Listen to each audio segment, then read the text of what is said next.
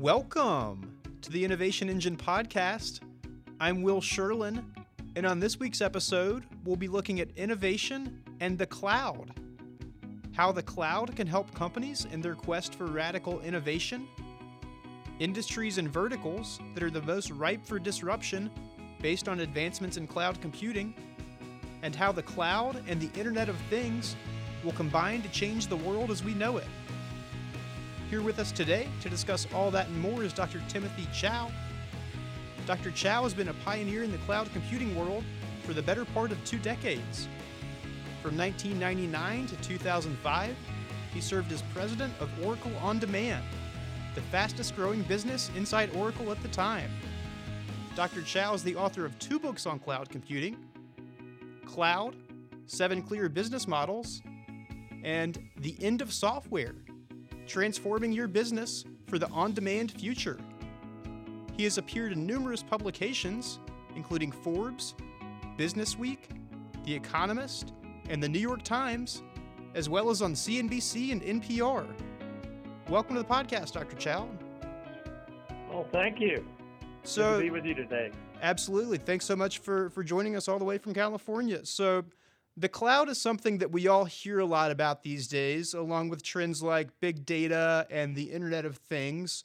What opportunities does the cloud afford companies that they didn't have maybe 10 or 15 years ago? Yeah, I think, when we use that word, we in the industry always overload words because we keep repeating them.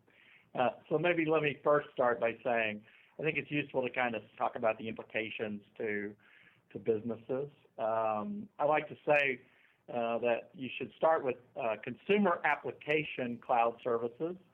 So that's Twitter, Facebook, eBay, your favorite banking website. This is the way in which we get consumer applications these days. It didn't always used to be this way. Once upon a time, we used to, get software and put it on our computers and manage it and all that. I'll stop and tell a little story. It's about a year ago, one of my Stanford kids that she needed to understand cloud computing, and we sat down at breakfast. I started out the conversation the same way, We are all using consumer application cloud services. Didn't always used to be this way. We used to get software and install it and everything, and she stops me. She goes, "Oh, I've heard of this idea. It's called a floppy disk." And I go, "Yeah." We all forget, but once upon a time, whether it was tax software or operating systems or mail or whatever, right? All that software we got on floppy disk and installed it and had to manage it, upgrades and all that, and nobody does that anymore, right? I mean, we're completely over on the other side of the fence. So I think there are hundreds and hundreds of examples that anyone listening can easily think of.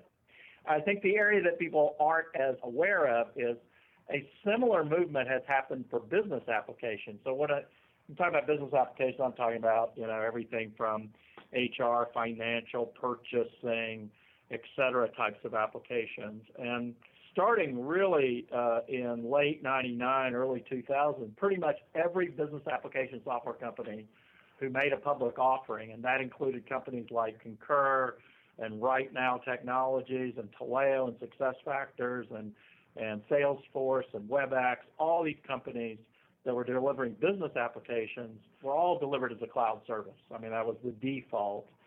And pretty much today, every business application software company has either acquired, including Oracle and SAP, some of these so-called born in the cloud applications, as well as all the brand new applications that have been coming out over the past 10, 15 years in business software are all application cloud services. So I think there, while there's a whole legacy that we could discuss, but I think for at least many of the CIOs I spend time talking to, everybody's pretty much agreed that the next generation is really going to be all delivered as a cloud service.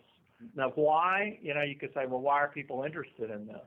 Well, it's maybe a dirty secret, or maybe it's a well-known secret, that the cost of managing applications is 4 times the purchase price of an application per year minimum.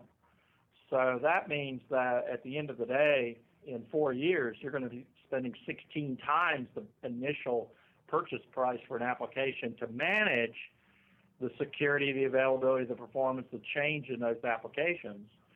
So, your expenses are just multiplying by the week, by the hour, by the day.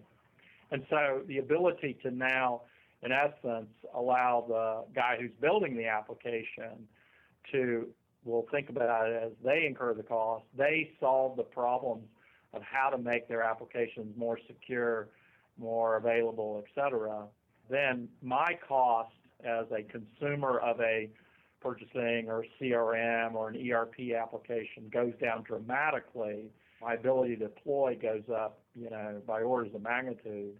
This is why, at the end of the day, and you can use your own experiences with consumer applications, why the model has moved completely over to the other side.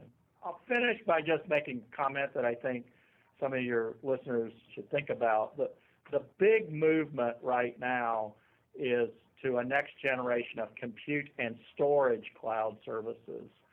These services really are saying, you no longer have to buy computers and buy storage, stick them in cold rooms, manage the operating system instances, the load balancers, the routers, all that sort of stuff. Why don't you just buy the compute and the storage as a service? Obviously, Amazon's the most famous at doing this, but, over time, we've had numbers of entrants, both from the large side of the field, the Googles, the HPs, et cetera, as well as a number of innovative startups all across the world.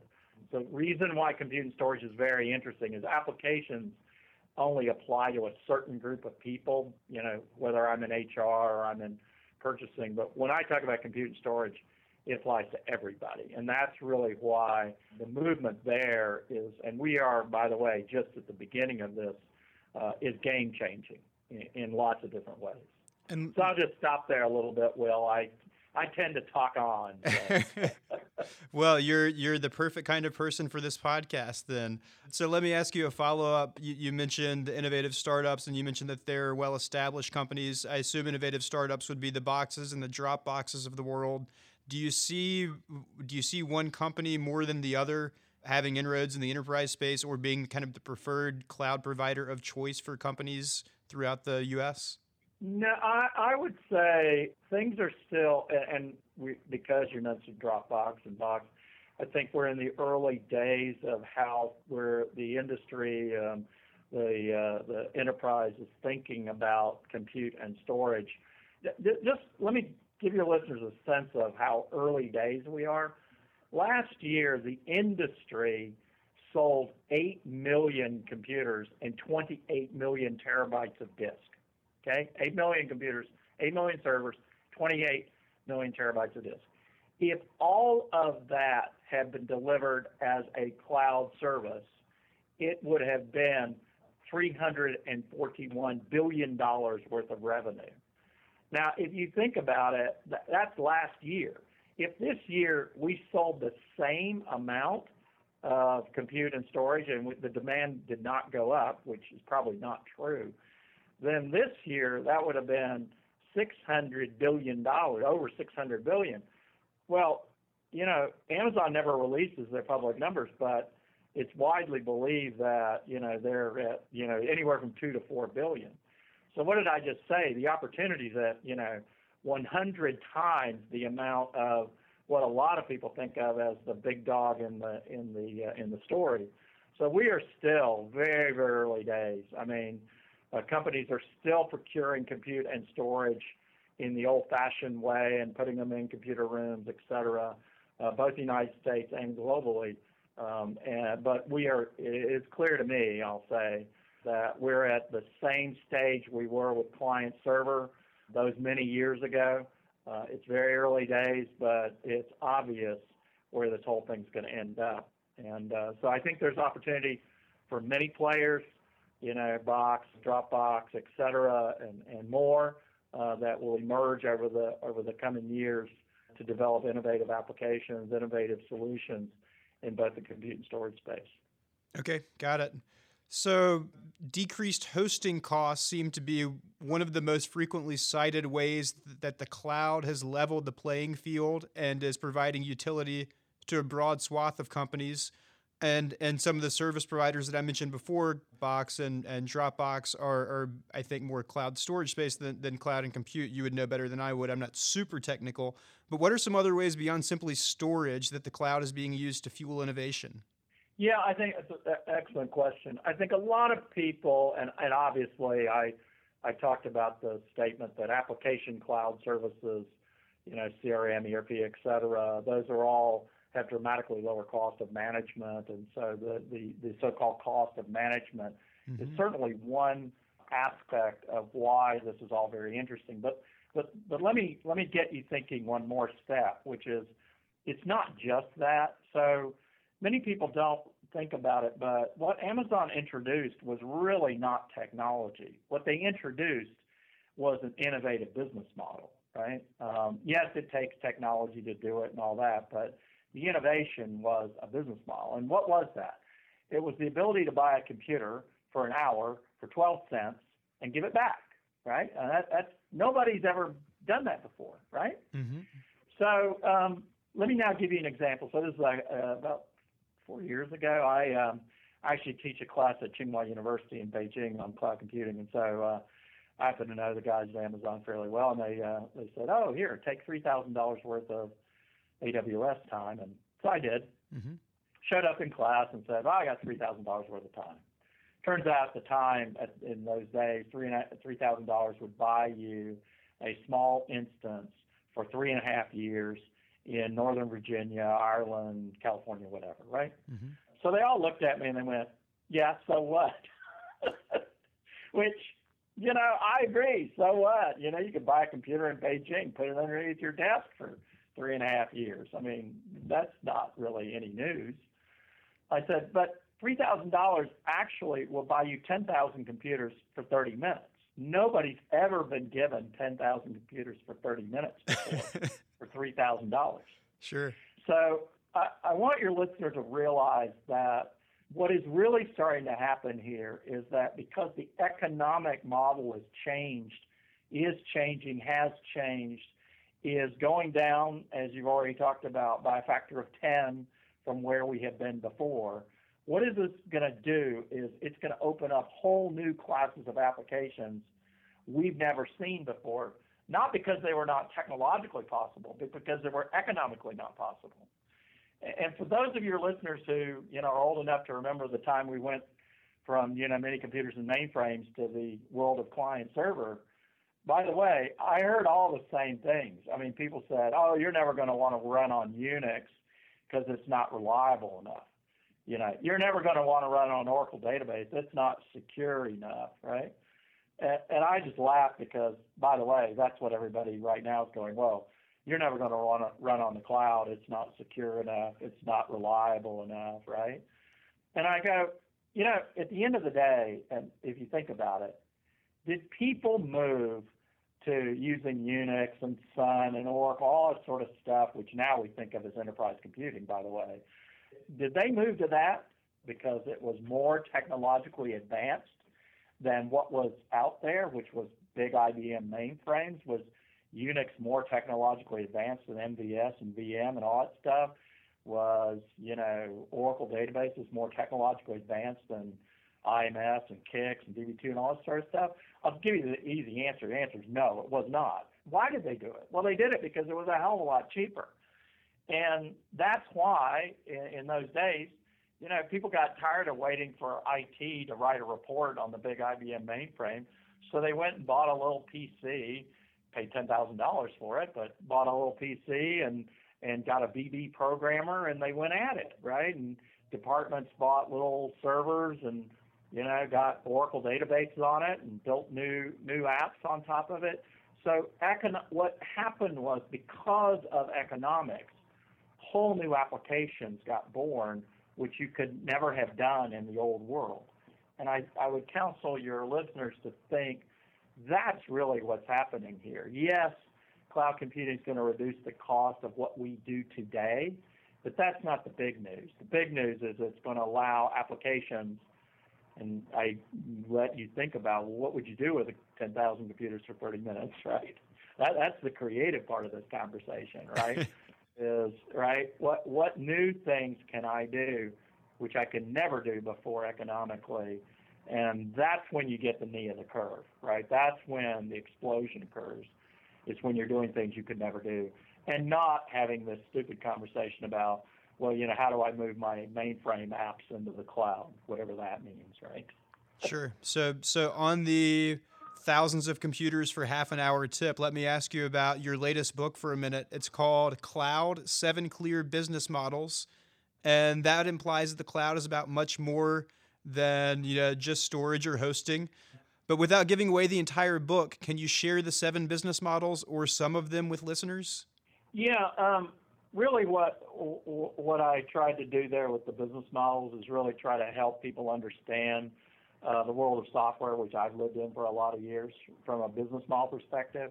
And I'll state, just for your listener to think about it, the one end, we have the classic enterprise application business model where I license you software for so many dollars per user, whatever, and then I charge you for support and maintenance, 20, 22, 28% of the initial license fee. That business model has borne all the big current players, whether that's, Mother Oracle or SAP or Microsoft, et cetera. By the way, that support and maintenance stream is gargantuan in a lot of these situations and at enormous margins. So it's a beautiful business model and one that's fueled an industry quite well. At the other end, and I'll say what Model 7 is maybe some people don't think of Google, Facebook, eBay, Twitter as software companies, but if you go down to the Googleplex and walk around, all you see is a bunch of software engineers and a couple of guys selling ads. I mean, they are software companies. It's just they have chosen to monetize their software not by directly charging you for anything, but by, ads, obviously in the Google case, embedding it in the transaction, PayPal, eBay, or as I like to think about it, embedding it in their business. So every time you buy a book at Amazon, you're in principle paying for the usage of the Amazon.com website. So these are two ends of the spectrum. There's 6 models in between, which are really all geared towards letting people, particularly from the world that we come from, the traditional enterprise world, think about how they're going to make the trip from the world they come from to the world that clearly, as I've already stated, that we're going to end up in, which is there's no reason why any software is not delivered as a service, as a cloud service. Does that make sense? Yes, that does make sense, and I think brings some clarity to the title of your first book, which is The End of Software: Transforming Your Business for the On-Demand Future. So you're not necessarily portending the end of software, but the end of software as we know it, where you have gargantuan applications that you pay huge amounts, each month in maintenance to keep up and make work the way you want to work. Yeah, I think, yes, that's exact. I mean, obviously the title was written provocatively, but and I think at the time I wrote the book, which by the way is around 2002, 2003, I mean, it's been quite a while, it was a little controversial whether or not this so-called new model would at all work. And, these days, post Workday and Salesforce and NetSuite and Taleo and SuccessFactors and Concur, I think it's a foregone. I think people right now go, well, that's no new news. Right. But there was a day when people were debating this. As much the same debate is occurring today with compute and storage, by the way. Sure. We had Shubber Ali from Salesforce on not too long ago, and doing research for that podcast interview was eye-opening. Company started in '99, and their market cap these days hovers somewhere around $34-35 billion. So huge amounts of value creation in a very short period of time. Yeah. So let me ask you a little bit about the Internet of Things. One thing that you talk a good bit about is how the cloud will enable businesses to use information to change their relationship with their customers. So if we thought we were inundated with data already, just wait until the Internet of Things is here and every coffee mug and wall and plastic bottle is, quote unquote, connected to the Internet. How is cloud adoption fueling the Internet of Things and vice versa? Yeah, so let me kind of start at the beginning and get to the Internet of Things. So I'll make an observation, which is the U.S. economy is basically 85 to 90% a service economy, meaning that we don't make a lot of money growing stuff, agriculture, and we don't make a lot of money making stuff, meaning manufacturing, right? So the service industry is, healthcare and retail and software and financial services and education and right? Mm-hmm. So the question that I think your listeners ought to think about is, so what the hell is a service industry? What is a service business? What does service mean? And so some people think that, well, service is, answering the phone nicely from Bangalore, right? Or service is, I'm going to flip burgers at In-N-Out Burgers since I live in California, right? And I go, no, I don't think so, right? I think, and I want you to hear this a couple times, service is the delivery of information personal and relevant to you.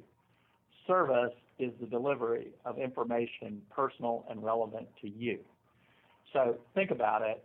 If I walk into the concierge at the hotel and I say, I'm looking for a, cheap Chinese place that serves great Hunan food that I can walk to, and he sends me to the right place, that's great service.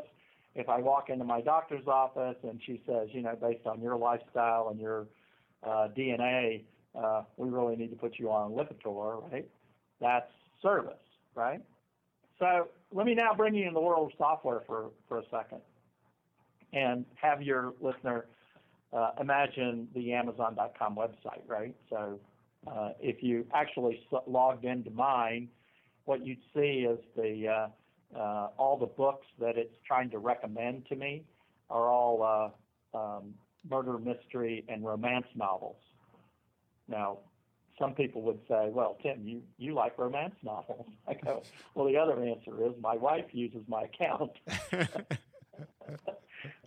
So what are they trying to do? They're trying to deliver information personal and relevant to me, right? Mm-hmm. People like you read this book, people like you listen to this music, blah, blah, blah, right? Sure. If I ask the question, where is the transaction processing engine on that website? Where is it on that page? Well, I'll tell you, it's in the upper right-hand corner. It's a little shopping cart. And I go, well, does the shopping cart have to operate at scale, reliably, with data integrity? Yeah, it does. Absolutely has to. How important is it? Oh, well, not that important, right? I mean, just look at the amount of real estate it occupies. It's not very important. By the way, most of the industry has spent their lives working on the shopping cart, right? And I'll just point you at your favorite local banking website and say, if you logged in, Will, what are you going to see? I'm going to say you're going to see a big shopping cart. It's going to go, Will, you can move money from savings to checking, you can buy stock, you can sell a bond, whatever, right? Mm-hmm. Does it at all say, well, people like you bought, Cisco stock today? People like you refinanced their mortgage. People like you, I'm just using the people like you analog. Sure. No, it doesn't do any of that, right? Now, could it? Well, the answer is hell yeah, it could. A lot of people don't realize this, but the consumer internet that we all get to see, Google, Bing, et cetera, lets us see, maybe 200, 500 terabytes. That's all it really is. Every company on the planet, and in fact, all the major financial institutions, they have thousands upon thousands of times of that amount of information already sitting there. We don't even have to talk about information coming off of water bottles, right? Right. They've already got tons of this stuff sitting there. So the question you should ask yourself is, well, why the hell wouldn't they do this? Why can't they do this? And I like to say, well, they've been held hostage by the SQL monster, right? People laugh. I go, yeah. So just for the fun of it, and some of your listeners might be somewhat technical, I'll say, well, let's pretend it's in the late 90s, back to your earlier example, And I'm sitting in Silicon Valley, and I find a bunch of SQL engineers. And I go, guys, I have a brilliant business plan. We're going to do a startup where we index all the information on the internet, and we're going to monetize it with ads. We're going to be billionaires. In fact, we're going to be lots of billionaires. Talk about market capitalization, right? Right. Okay. What's my guess of what all you engineers are going to go do? Here's my guess.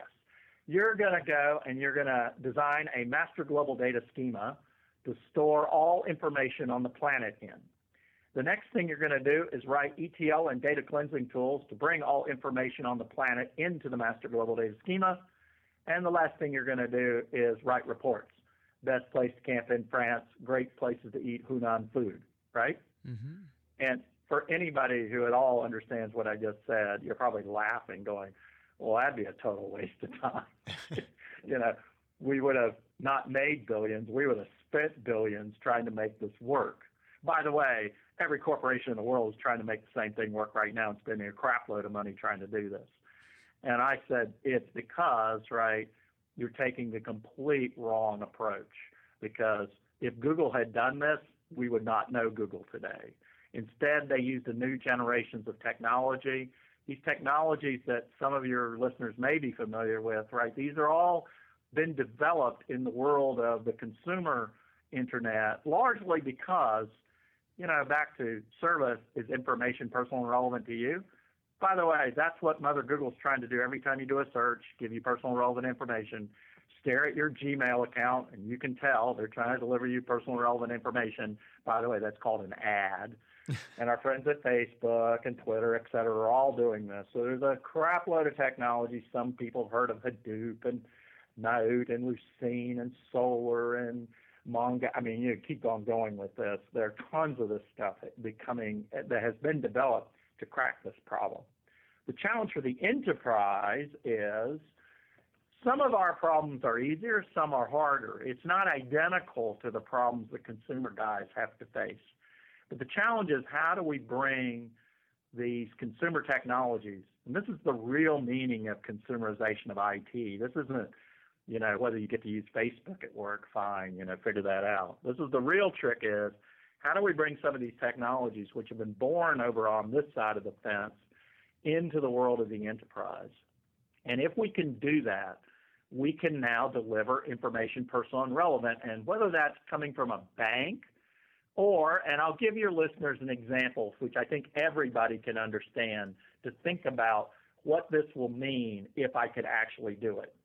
So everybody's, I think, somewhat familiar with 911 systems, right? So let's assume that wherever you're sitting, there's a fire on the corner of wherever you're sitting. Well, what would happen? Well, you'd call up 911. The 911 operator would say, oh, thanks for calling, Tim. Could you tell me about, and as you describe this fire, he or she is typing into the dispatch system all the words that you're saying and then figuring out whether they're going to send a fire or ambulance, et cetera, right? By the way, if I called and Will, you called 1 minute later and there's only one dispatcher, you're put on hold, right, while they wait to listen to me. Mm-hmm. And that's the way the current system works. Now, just for the fun of it, and I actually did this little mental experiment in downtown Tucson, Arizona. If you looked at one square block of wherever you're sitting, there is a ton of data. Talk about Internet of Things. There's a ton of data, right? There's weather information. You may not be aware of it, but at 9 different levels of elevation, there's actually weather information, temperature, humidity, wind speeds, etc. Almost every major city, their intersections are instrumented. You actually know how many cars, the weight of the cars, how frequently the cars. Passerby, including myself that has seen the fire, has a cell phone. The cell phone has GPS information. It could actually shoot a video of the fire, could take still pictures of the fire. By the way, each one of us could actually call or text, which actually doesn't work right now, but text, our observation of the fire. Oh, it's moving to the south or whatever, right? And, computers could take that and translate the text. If you walk inside the building, realize that everybody's been talking about smart buildings. There's tons of data sitting in there from CO2 sensors, carbon monoxide, temperature, blah, blah, blah. So I just, for the fun of it, as I said, I did a little mental experiment. In downtown Tucson, Arizona, in a 1 square block, there is 4 terabytes of data coming out per hour right now. 4 terabytes, right? Mm-hmm. Now think about this. If I could build a public safety application, which was a public safety service application, think about what I could do. What would be personal and relevant? Well, personal and relevant to me, the person sitting in the office might be, Tim, in order to escape this fire, you need to go to the southwest corner, go down 1 set of stairs, and then get out through the left side of the building. Personal and relevant to me, the ambulance driver could be 6th Street is blocked. You need to take 7th to get to the fire. Personal and relevant to me, the firefighter could be, a wind gust is about to arrive in 2 seconds. You better get the hell out of the way, right? I mean, any of you can do multiple examples of personal and relevant information. Now, just think about what I just said applied to the worlds of aviation, healthcare, financial services, retail, et cetera, et cetera. And now you are starting to see what is going to be the next major step. In fact, the guys at General Electric use the phrase industrial internet because they don't want to talk about the consumer side, what everybody is talking about. When my water bottle and refrigerator are instrumented, that's great. That's a great conversation. But when you realize that in every hospital, in every airline system, in every power generation system, in all of the industrial fabric of the world, there is increasingly, because we build computers smarter and cheaper all the time, we have network technologies, we can bring terabytes and terabytes and terabytes of information to bear. The question actually has nothing to do, and I oftentimes think it's not about the size of the data. The people use big data. Realize, I just told you the consumer internet's 500 terabytes. Doesn't sound too big to me, right?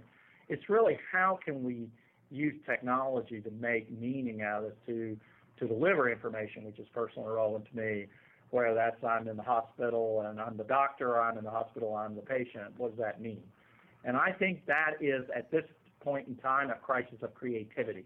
We don't have the kids who understand enough of the technology and enough of the domain to really build this next generation. And the challenge I can put to your listener is go be students of what this stuff is, this next generation of technology, and start thinking about how it is I can now apply it to whether, as I said, I'm in the service industry and in financials, in healthcare, in education, et cetera, to deliver information personal and relevant to the many me's, M-A-N-Y, not M-I-N-I, the many me's that are out there, right? Great. So if there's one thing people take away from this podcast, service is the delivery of information personal and relevant to you. Exactly. And how do you do that using computers? We're in a very cool place to build a lot of really interesting things. Very nice. Well, Dr. Chou, thank you so much for coming on today. Some great wisdom about cloud and how it's enabling the next generation of innovative products. Really appreciate your time. You're welcome, Will. Thanks again to Dr. Timothy Chou for joining us this week.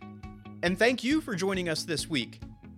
Don't forget to tune into next week's episode, where we're very excited to welcome back to the studio 3Pillar CEO David DeWolf for the 25th episode of the Innovation Engine podcast. We'll be talking with him about innovation and the future of software, how software is driving results in industries we never could have foreseen, the coming boom in the world of big data and how that will enable the next generation of smart products, and what some of the world's foremost thought leaders at the invite-only Fortune Brainstorm Tech Conference had to say about the future of software and much more. Thanks again for joining us, and we'll see you next week.